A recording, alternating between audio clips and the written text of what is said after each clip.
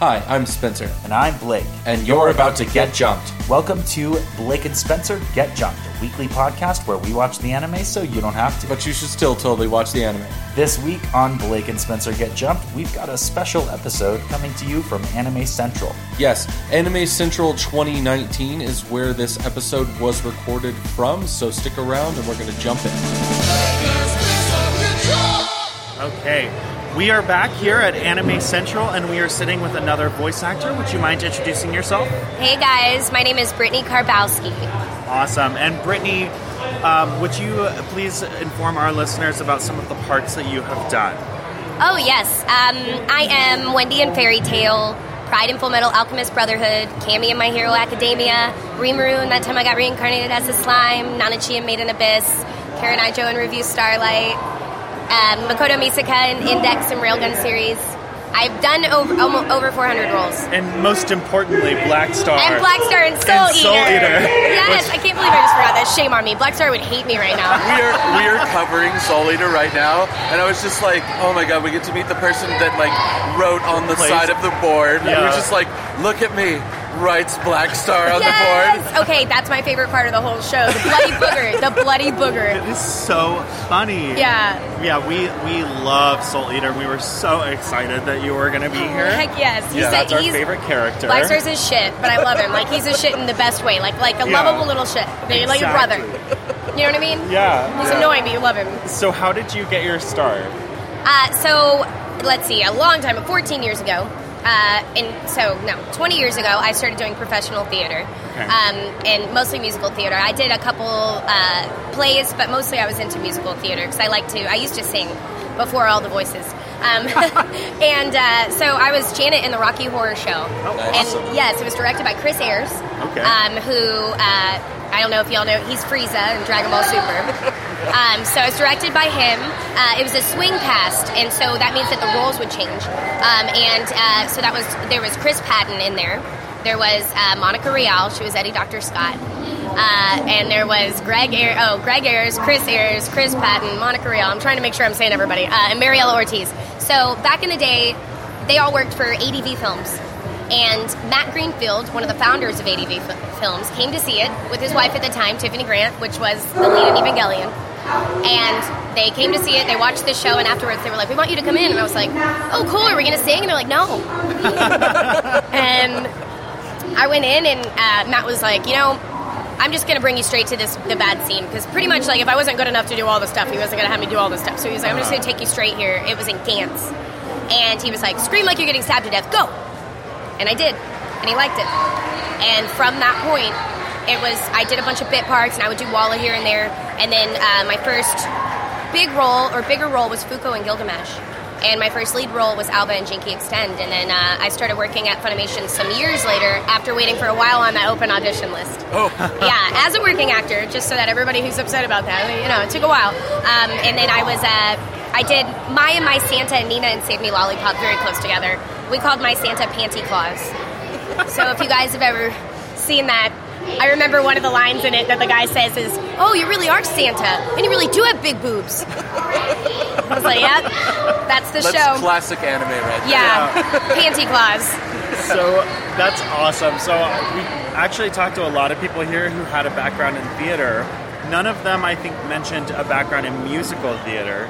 So I want to know, as somebody who's really in touch with their vocal instrument from before voice acting to now, what's different? What did you have to change to switch from belting on stage to making voices for the screen? The amount of vocal rest you have to do is a lot more. Okay. A lot more. And it's just because it's also the fact that you go to cons in the weekends, and then it's the amount of moisture you're letting out of your mouth as you talk, and so it dries it out. I find with musical theater, you did a lot of rehearsals, but you would mark stuff, and you wouldn't be constantly using your instrument like at the top of the top. Yeah. So now you go in, you record, you're screaming, you're using it as rough as you can, and so there's a lot more vocal rest that goes into it, a lot more water. I have to actually sleep. That kind of stuff. That's difficult. Yeah. I know. I know, man. I know. Cons are hard because you want to hang out with everybody, but you're also like, I need to talk so I can work next week. How integrated into your con schedule is the work? I mean, do you have to be at work tomorrow in a different part of the country? That's usually common, especially when I was recording Rimuru, because we just wrapped the season. But I remember I would go to a con, and then the Monday after I would fly home, and then I would drive to Dallas the Monday after. It's a 4.5-hour drive. And then I would work and record for as many hours as they had. Sometimes it would be 12-hour days, and then I would drive back. And then I would go to a con the next weekend. Oh my god! Yeah, and then it was also Sentai and Funimation at the time. So I would drive to Funimation and come back and then work in Houston the next day, and then I'd have a day off, and then I would go out again. So it was great. It's the best kind of busy.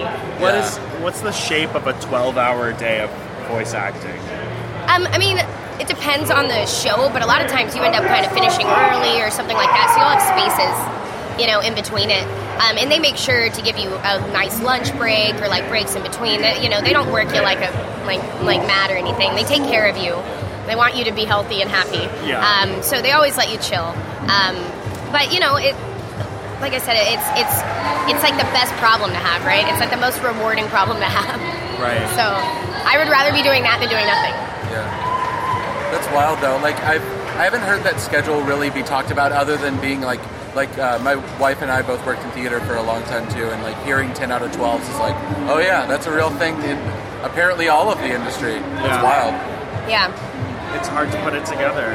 So, you have a really, like, happy energy.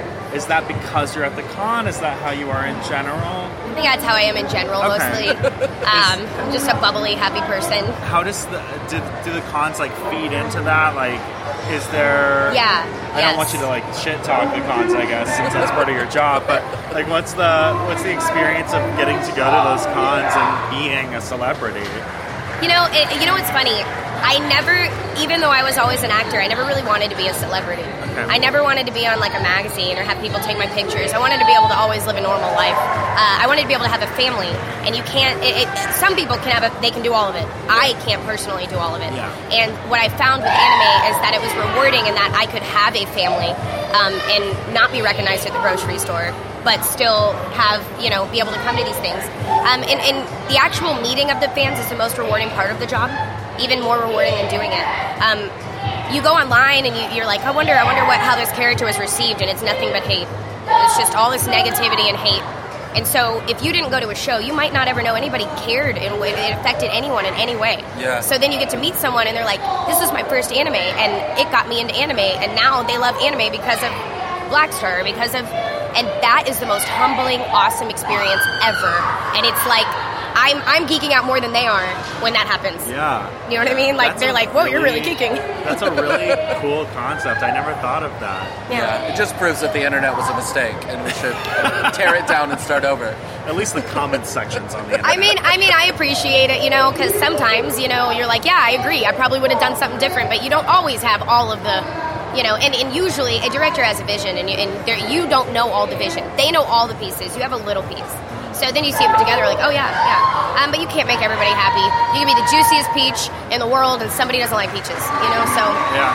It doesn't matter. That's a really good metaphor, too. Yeah. Was there a time when you had something go very right, where you were like, you made a choice, and maybe there were comments against it, or you just like second-guessed yourself, and then you were like, no, I really nailed that? I remember when Rimuru first came out, a lot of people were upset because they said that he sounded feminine. But it was like that they had only seen the first episode and they hadn't done the research, and that he was a sexless slime. And that if he sounded like a male, then he wouldn't be sexless. If he sounded like totally female, he wouldn't be sexless. So in the Japanese, the seiyuu, she sounds kind of in between. You know what I mean? Yeah. Like either a tomboy female or like, you know what I mean? Just sort of in between. She sounds sexless. Yeah. And that's what we were going for. And I think that at first I was like, man, should I have done this? Should I it should have sounded more like Migi or this or that. But Migi is a parasite that has no emotion or personality. Rimuru has emotion, has feelings. So I didn't think that they should sound the same. And at first I was like, man, maybe I should have done some different stuff. But then afterwards I was like, no, I'm going to stand by this because he is sexless, or they are sexless. And it's a slime. It's not a human. Right. And when he takes on a human form, he looks a lot like Shizu, so he's female, when he's in that form. Interesting. But as he dies, he's a male. But if you think about Rimuru with an adult male voice.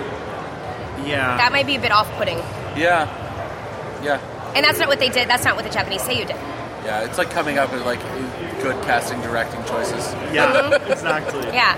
Cool. Awesome. Well, I wish we could talk about Black Star for the whole time, but I think we're coming up on time. Do you have any other questions, Spencer? Not off the top of my head. Not enough time. You want a quick Black Star anecdote? Oh yes. Oh my God. Yes. Please. Whenever I would record for Black Star, it was my first boy character. When I auditioned for him, I thought that it was a mistake that they attached him on the sides because I never played a boy, and I did the craziest thing that I could think of. Right? I was just like just crazy. I just thought I would make Zach laugh. That's it. I just was gonna make him laugh. And then when I booked it, I was freaked out. So the whole time I'm driving up to Dallas and I got my windows down and I'm like talking to myself like, yeah, I'm a boy. Yeah. And like there's people next to me like the whole time. Yeah, it was crazy. And then when I went to record, I kept squatting underneath the mic because I imagined he had really heavy balls. I don't know why, but I just imagined like low center of gravity, really heavy balls. So I was just getting lower and lower and lower, and they'd be like, stop squatting. So they kept having to readjust. But yeah. That's awesome. Perfect. Thank you so much for taking the time to talk to us. Thank you. Absolutely. Thanks for having me. Thanks again. Blake and Spencer Get Jumped is made by Forever Summer Productions. With sound editing done by Rashad English of Plain English Productions. He's our level 6 sound wizard. Level up! Our podcast is ad-free, and we want to keep it that way. If you want to keep it that way too, please consider supporting us on Patreon. Follow us on Twitter at B&S Get Jumped. Like us on Facebook at facebook.com/Blake and Spencer Get Jumped. Or talk to us on Reddit at reddit.com/r/getjumped. If you like the show, please like, subscribe, and leave a review. Reviews help other listeners find our show. New episodes come out every Sunday On iTunes, Google Play, Stitcher, Buzzsprout, or wherever you get your podcasts from. and hey, thanks for listening.